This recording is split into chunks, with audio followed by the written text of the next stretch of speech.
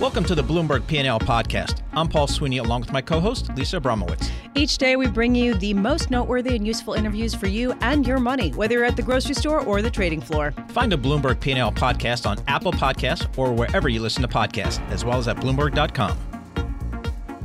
Over the weekend, President Trump and President Xi Jinping of China got together and agreed to have a ceasefire of sorts, at least not escalating the tariff talk any further while they continue to negotiate. But the real question is, what actually got done? And here to answer that question for us is Bill Rhodes, Banker to the World. That is his book, Leadership Lessons from the Front Lines of Global Finance. He's President and Chief Executive Officer of William R. Rhodes Global Advisors, a longtime top banker at Citigroup, has been deeply entrenched in a lot of the political quagmires around the world over decades.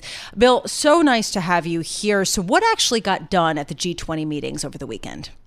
Not a lot in the sense of China and the United States. What President Trump and Xi Jinping agreed to do is to continue talking. You still have the 25% on the $250 billion of Chinese exports here. They didn't touch the 300 to 350 billion. They pushed it off. It was like kicking the can down the road, except for one thing. And in that sense, Xi Jinping came out the winner because President Trump agreed to back off somewhat on Huawei, which has irritated Lindsey Graham and Marco Rubio, two of his supporters, Republicans in the Senate. Not clear to what extent that is. He's playing it down. The Chinese are playing it up. So we'll have to see. But basically, we've been stumped at so-called 90% completion for the last, I'd say, 4 months. Big issues, I've always said on this program: intellectual property enforcement, and the other thing is opening up on an equal basis to American business and investment, but particularly in the financial sector, but just in general in China. And of course, the Chinese want to keep supporting Xi Jinping, in particular, their state-owned enterprises. And that's a mistake, because a lot of those state-owned enterprises are inefficient and should be closed down, as should a lot of the smaller banks in Northeast Asia, in Northeast China, where we just saw Bosheng Bank go under. So I think that Xi Jinping has a lot to consider with his own economy. But if you have to say there's a winner in this, depending on what happens in Huawei, it's he, not Trump. All right, so kicking the can down the road at the G20, maybe a little bit of a net gain for China's relates to Huawei. The president then moved on to Korea and actually had a historic meeting in North Korea. Again, what's your takeaway from that issue? Well, again, I think this is a big propaganda victory for the leader of Kim Jong-un of North Korea. Because, as you know, the last session that they had didn't work out very well in Vietnam, and they walked away from the table there. And so I think that this was a big victory, a propaganda victory for Kim Jong-un, although not much in a sense was accomplished, except each of they're calling themselves their best friends. The North Koreans continue apparently to build up their nuclear arsenal. They continue to have tests of short-term missiles, not intercontinental missiles, but it's not clear that we've gained very much from all of this except for one big photo op. Well, I want to push back a little bit on the idea that President Trump just totally gave in with the Huawei issue and it was a total China win. I'm just wondering, we're seeing certainly the NASDAQ leading the charge today with gains. People expect that U.S. companies will actually win from this, that they'll actually continue being able to ship goods to Huawei in the meantime. Why is this a big win for China when U.S. companies are benefiting? Well, you've got to take a look at the larger picture, because if we're really concerned about security, intellectual property, then we should be concerned about this. Short term, for a number of companies that sell to Huawei, that's good news. But overall, and which is a problem that was mentioned by Marco Rubio and Lindsey Graham, is are we concerned about the longer term 5G and security side of Huawei? Because look what we're doing. We're telling all our allies not to deal with Huawei, and then we back off. So as usual, our allies are confused. as to what our policies are or are not. And I think one of the big mistakes that this administration's made was not to mobilize the Europeans in our negotiations with China in the sense of adding more weight to that. And so we decided to go it alone. We have a great negotiator, Lighthizer. The question is, are we going to stick to our guns? Obviously, the stock market likes it short term, but you have to wonder where this is going to lead longer term. I guess the bottom line is we kick the can down the road, China and the U.S. What is your belief as to what kind of trade deal ultimately may be achieved between the U.S. and China? Well, I think right now, although they claim they've done 90%, they're still far apart on intellectual property and enforcement, and also the whole question of state-owned enterprises. At the end of the day, both China and the United States need a deal. China does because they still haven't resolved the shadow banking system. As I mentioned, a lot of their smaller banks in northeast China, municipal and provincial banks, are basically bankrupt. They're supporting a lot of state-owned enterprises that should be closed down. And frankly, the growth is slowing. And a lot of the Chinese continue to move their money out. And this concerns the People's Bank of China, who keeps pushing money into the system to keep growth above 6%. And what's now an added aggravation to Xi Jinping, apart from all of the points we're talking about, is he's got some sort of an uprising in Hong Kong. And people in Hong Kong say it's like a mini Tiananmen Square. And he's got to be very careful how he handles that, because the last thing they want is for businesses to shift to Singapore or elsewhere, because the heart and soul of Hong Kong is a financial system which is based on the rule of law. So Carrie Lam really put her foot into it, whether she was ordered to by Beijing or she did it on her own and Beijing approved, not clear. But this is a real thorn in their side, because remember, they're saying to Taiwan, look, if you come with us and reincorporate, we're going to give you all the freedoms we gave Hong Kong. Right. And so this is the anniversary of the turnover. And you see what's going on with the demonstrations. And what is it, 2 weeks ago, they had 2 million people on the street, a population of 7 million. So he's got that to deal with. So China's got its problems. And here in the United States, I think we need a deal too, in the sense of we can't fight the world on trade. And our partners, I think in Europe, have problems with their own economy, and the EU is moving ahead. They just signed an agreement with Mercosur, right, which is 780 million people, and they just did a deal with Vietnam. So while we're fooling around, we can't even get the old NAFTA approved. The EU is moving ahead doing all these things, and the Japanese, with the residue of TPP, are moving ahead there. So I think we're kind of on the sidelines here. Yeah. Well, and I want to pick up on a point that you mentioned about the shadow banking system in China expanding. And in the U.S., we have the Federal Reserve poised to cut interest rates due to the slowdown that some say has already happened as a result of the existing trade tensions.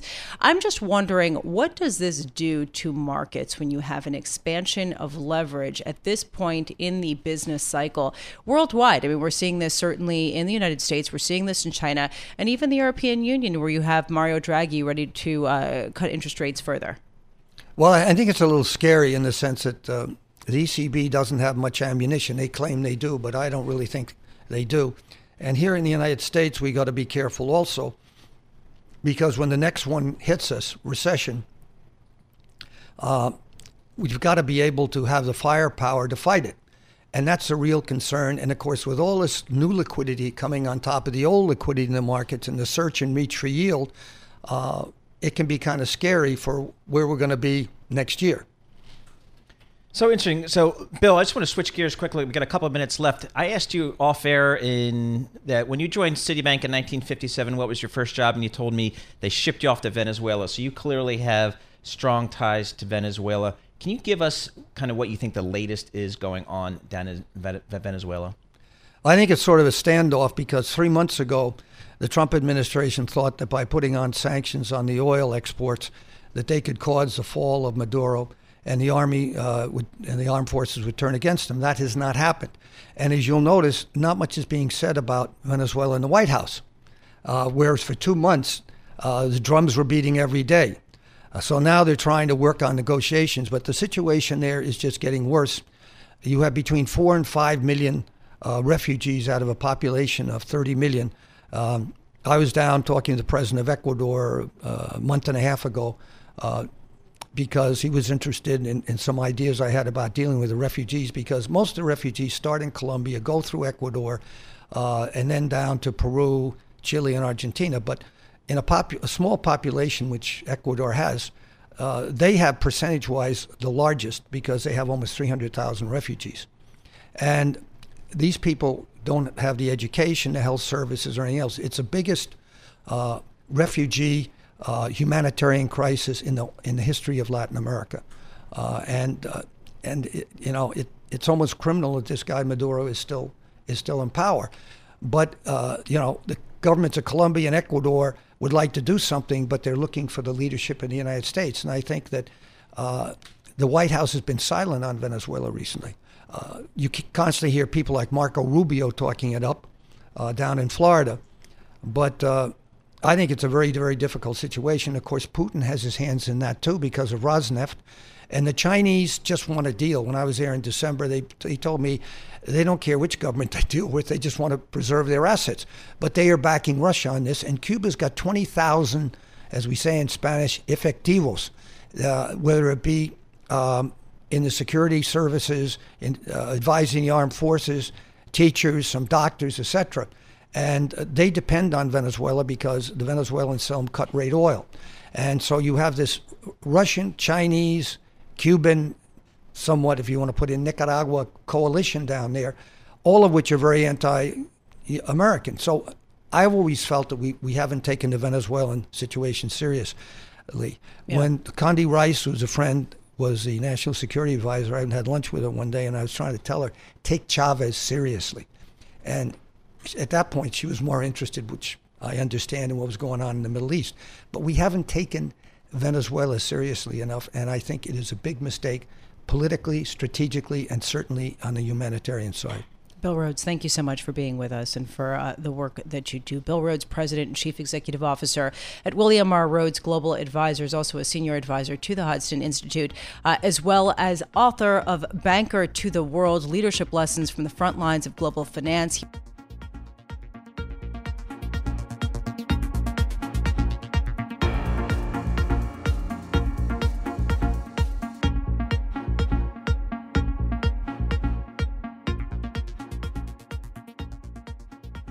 Well, WTI crude oil is up nearly 40% from its December low.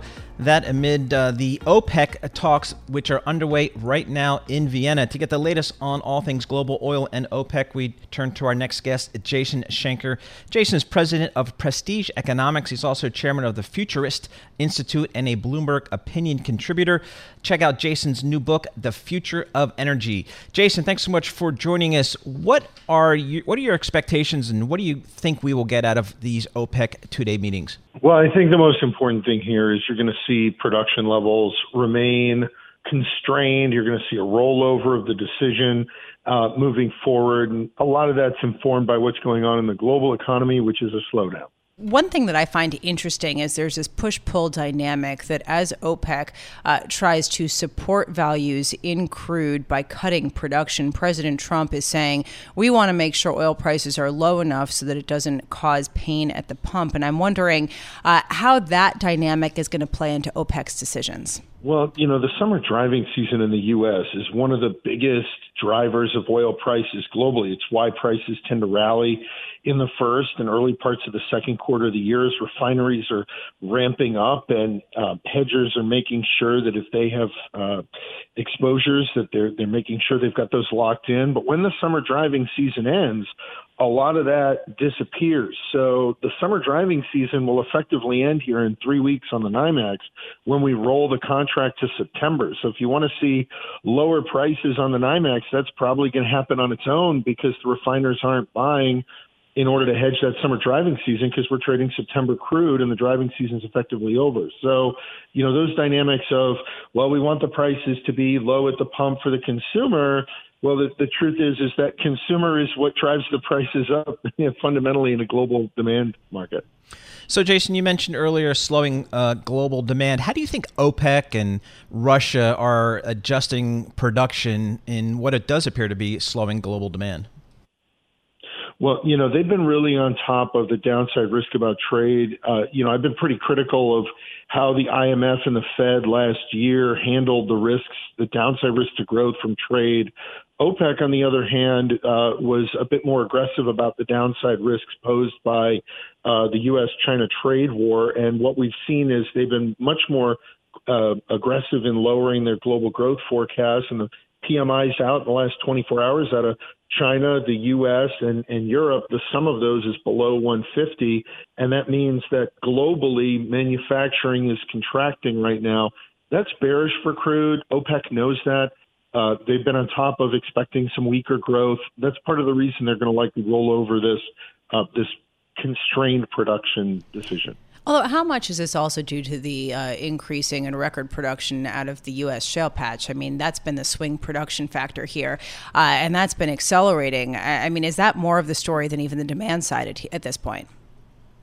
No, I don't think so. And the reason is that commodities like oil, they're bought and not sold. And the reason oil prices rose so much in the first 4 or 5 months of the year was because there was a big ramp up to what is right now the biggest summer driving season in U.S. history because, people have jobs. With the unemployment rate, right, 3.6%, wages are up 3.1% year on year. People have jobs, people have money, they're out there driving, right? That's a fundamental demand factor. The shale stuff was going on throughout all of that. But what's happened in the last few months is that China's manufacturing is contracting, Europe's manufacturing is contracting, U.S. manufacturing the ISM has slowed a lot. It's still expanding, but it's quite tepid. That's been a big change in the last few months, and that's fundamental. And so that reduced demand with the increased supply, that's the problem. And when we go into the fall after the driving season ends, there's more downside risk. I mean, look at what gave us a pop in oil over the last couple of weeks, right? We had geopolitical risk with Iran. We had a contract roll to August. We had OPEC finally setting a meeting, and you've got the summer driving season, and you had a dovish Fed. Think about all that price bullish stuff. And we're still nowhere near where we were for prices just a few months ago. We're still off those levels. So that's because of this weak global growth situation. Jason Schenker, thank you so much for being with us. Jason Schenker is president of Prestige Economics, also chair of the Futurist Institute and a Bloomberg opinion columnist, author of a new book, The Future of Energy.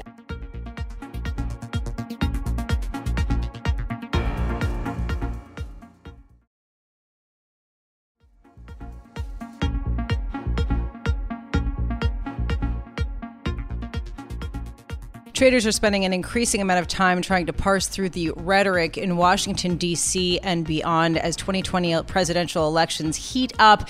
Joining us now to talk about what we've seen out of the Democrats last week at the two debates, as well as what to expect coming in the upcoming weeks, is Lonnie Chen, David and Diane Steffi Research Fellow at the Hoover Institution, also Director of Domestic Policy Studies and lecturer in the Public Policy Program at Stanford University. Lonnie also is a former advisor to the Marco Rubio and Mitt Romney campaigns. So given your deep understanding and background working with Republican campaigns, Lonnie, do you have a sense of which candidate will be the toughest for President Trump to beat based on what we saw last week at the Democratic debates? Well, I think the conventional wisdom going into the debates was that Joe Biden was going to be the most difficult challenge for President Trump, and that still might be the case given his positioning on issues. But certainly I think his performance in the debate on the second evening exposed some serious weaknesses in terms of his vulnerability on some issues within the Democratic primary electorate. So putting Biden aside for a moment, I think Kamala Harris had a very strong performance that people, Republican or Democrat, believe put her in a good position to contest the election against President Trump. And also others who have made noise, but maybe we haven't gotten as much exposure to, people like Pete Buttigieg, For example, the mayor of South Bend, Indiana, he might present a sort of generational contrast to the president. So it'll be interesting to see that the conventional wisdom about Biden having been the top candidate, I think, was called into question last week, and we'll have to see how all that develops as the campaign goes on. Lonnie, what are the issues that you believe the Democratic candidate, whoever that may be, should really focus on to defeat President Trump? Well, the challenge is going to be that the biggest issue traditionally for presidential elections has been the strength of the economy and the state of the economy. And it's going to be tough if the economy continues to perform reasonably well for Democrats to take that issue head on. That having been said, if the economy begins to slow, Democrats will certainly try to seize on the economy as being the top issue.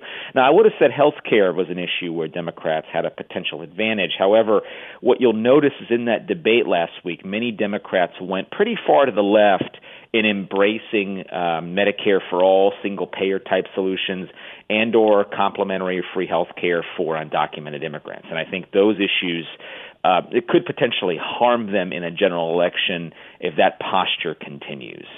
Lonnie, one big question, especially given your intimate connection with Marco Rubio. Marco Rubio came out, Senator Rubio, with some harsh criticism of President Trump on the Huawei deal, that fact that he was loosening criticisms about national security after the G20 meetings. And I'm wondering how much dissent, how much pushback there is within the Republican Party against some of President Trump's policies, particularly on trade, given that they kind of run counter to the Republican viewpoint when it comes to free trade.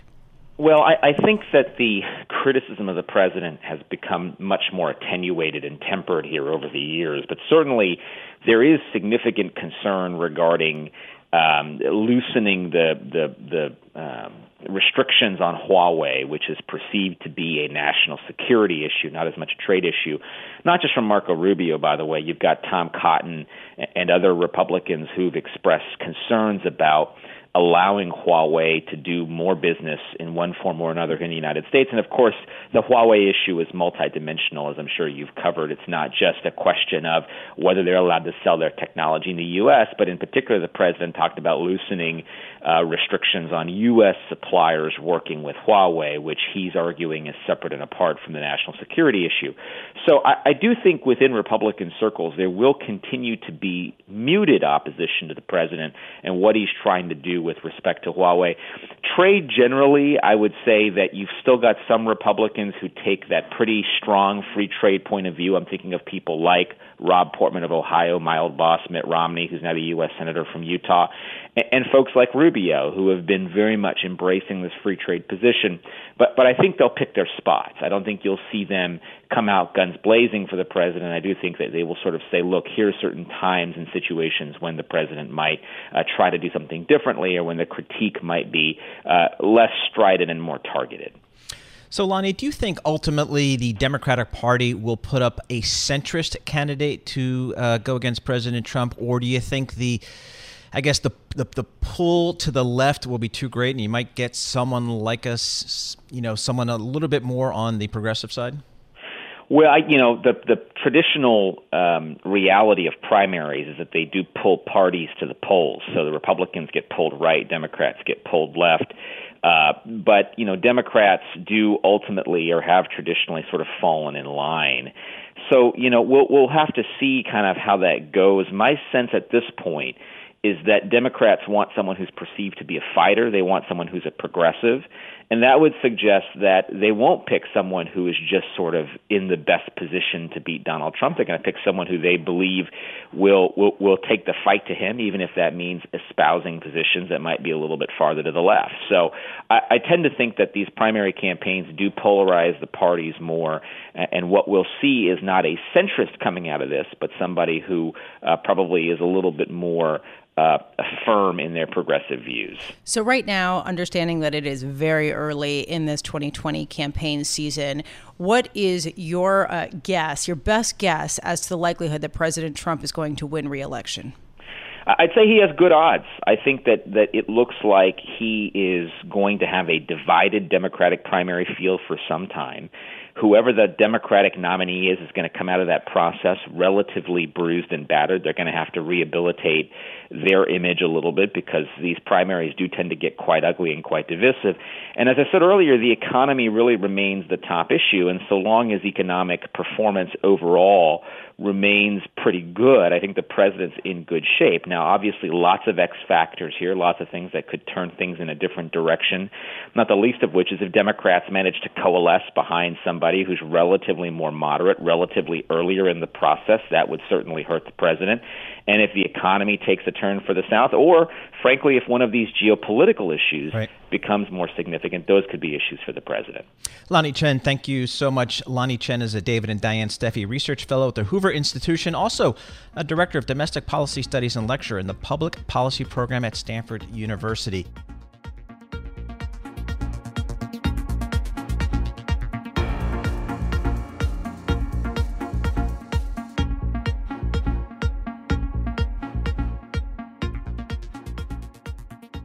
The G20 meeting and the subsequent ceasefire between Presidents Xi Jinping and Donald Trump certainly directing market action today. The Nasdaq rising 1.2% on the heels of that loose agreement. Joining us now to talk about the implications here and what we've learned about both sides in this protracted trade dispute is Michael Herson, practice head for the China and Northeast Asia regions for Eurasia Group in New York. Michael, you worked previously at the U.S. Treasury Department in Beijing. You have a very close and personal experience with negotiations such as these. So given that, what is your perspective coming out of the G20 meetings over the weekend? What should we be talking about that we aren't?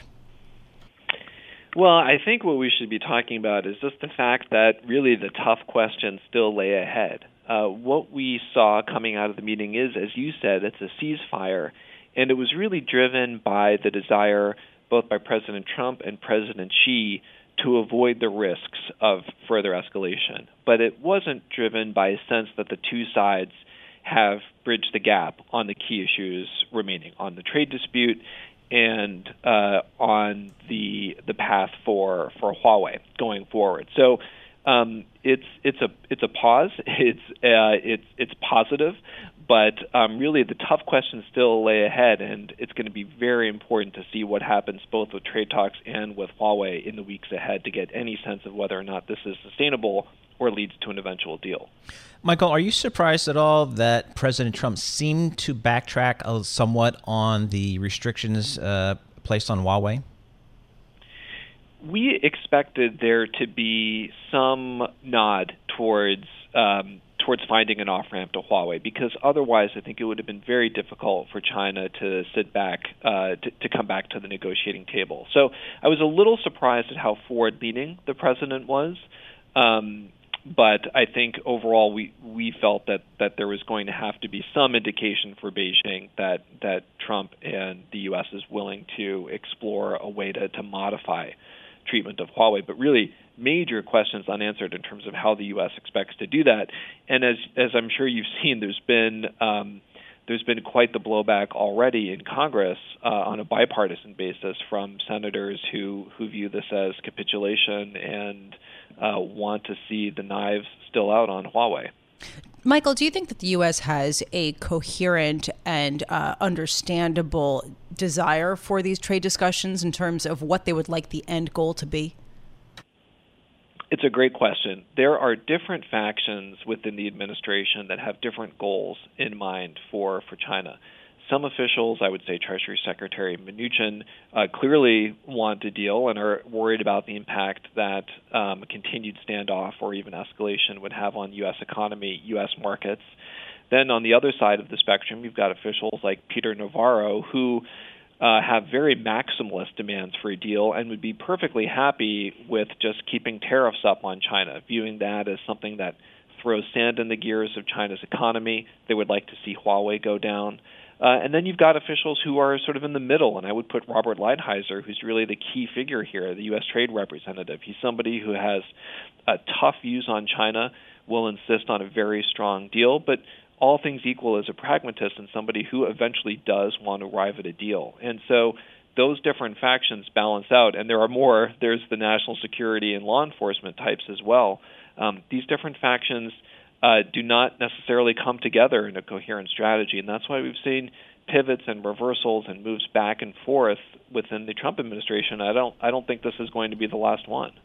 So, Michael, some critics are saying that what President Trump and President Xi did this weekend was simply kick the can down the road. So I guess it kind of goes to the question of timing. When do you expect, if at all, that the U.S. and China really get together and really get a real trade deal together? What is the timing on that? Well, I'll tell you, I think the big takeaway from this meeting is the fact that you have a ceasefire, but also the fact that China agreed to resume purchases of U.S. agricultural goods. I don't think that those are necessarily going to be large in magnitude, but it's a clear sign that President Trump is trying to reduce one of the political vulnerabilities that he has faced with the standoff, which is the pain that U.S. farmers are experiencing. So what I think it leads to is really the fact that both sides may be comfortable with the status quo. In other words, keeping current tariffs in place, avoiding the risks of further escalation, but not making the kind of hard political decisions to actually arrive at a trade deal. So we could very well see this status quo continue through the remainder of the year and through the remainder of this presidential term, because as President Trump gets closer to Election Day, I think he's going to be more and more reluctant to have to defend a complicated trade deal on the campaign trail. So we just may see this current situation, this status quo, continue for the next year plus. Michael Herson, thank you so much. Michael is practice head for China and Northeast Asia at the Eurasia Group, based in New York City. Thanks for listening to the Bloomberg P&L podcast. You can subscribe and listen to interviews at Apple Podcasts or whatever podcast platform you prefer. I'm Paul Sweeney. I'm on Twitter at PT Sweeney. I'm Lisa Abramowitz. I'm on Twitter at Lisa Abramowitz1. Before the podcast, you can always catch us worldwide on Bloomberg Radio.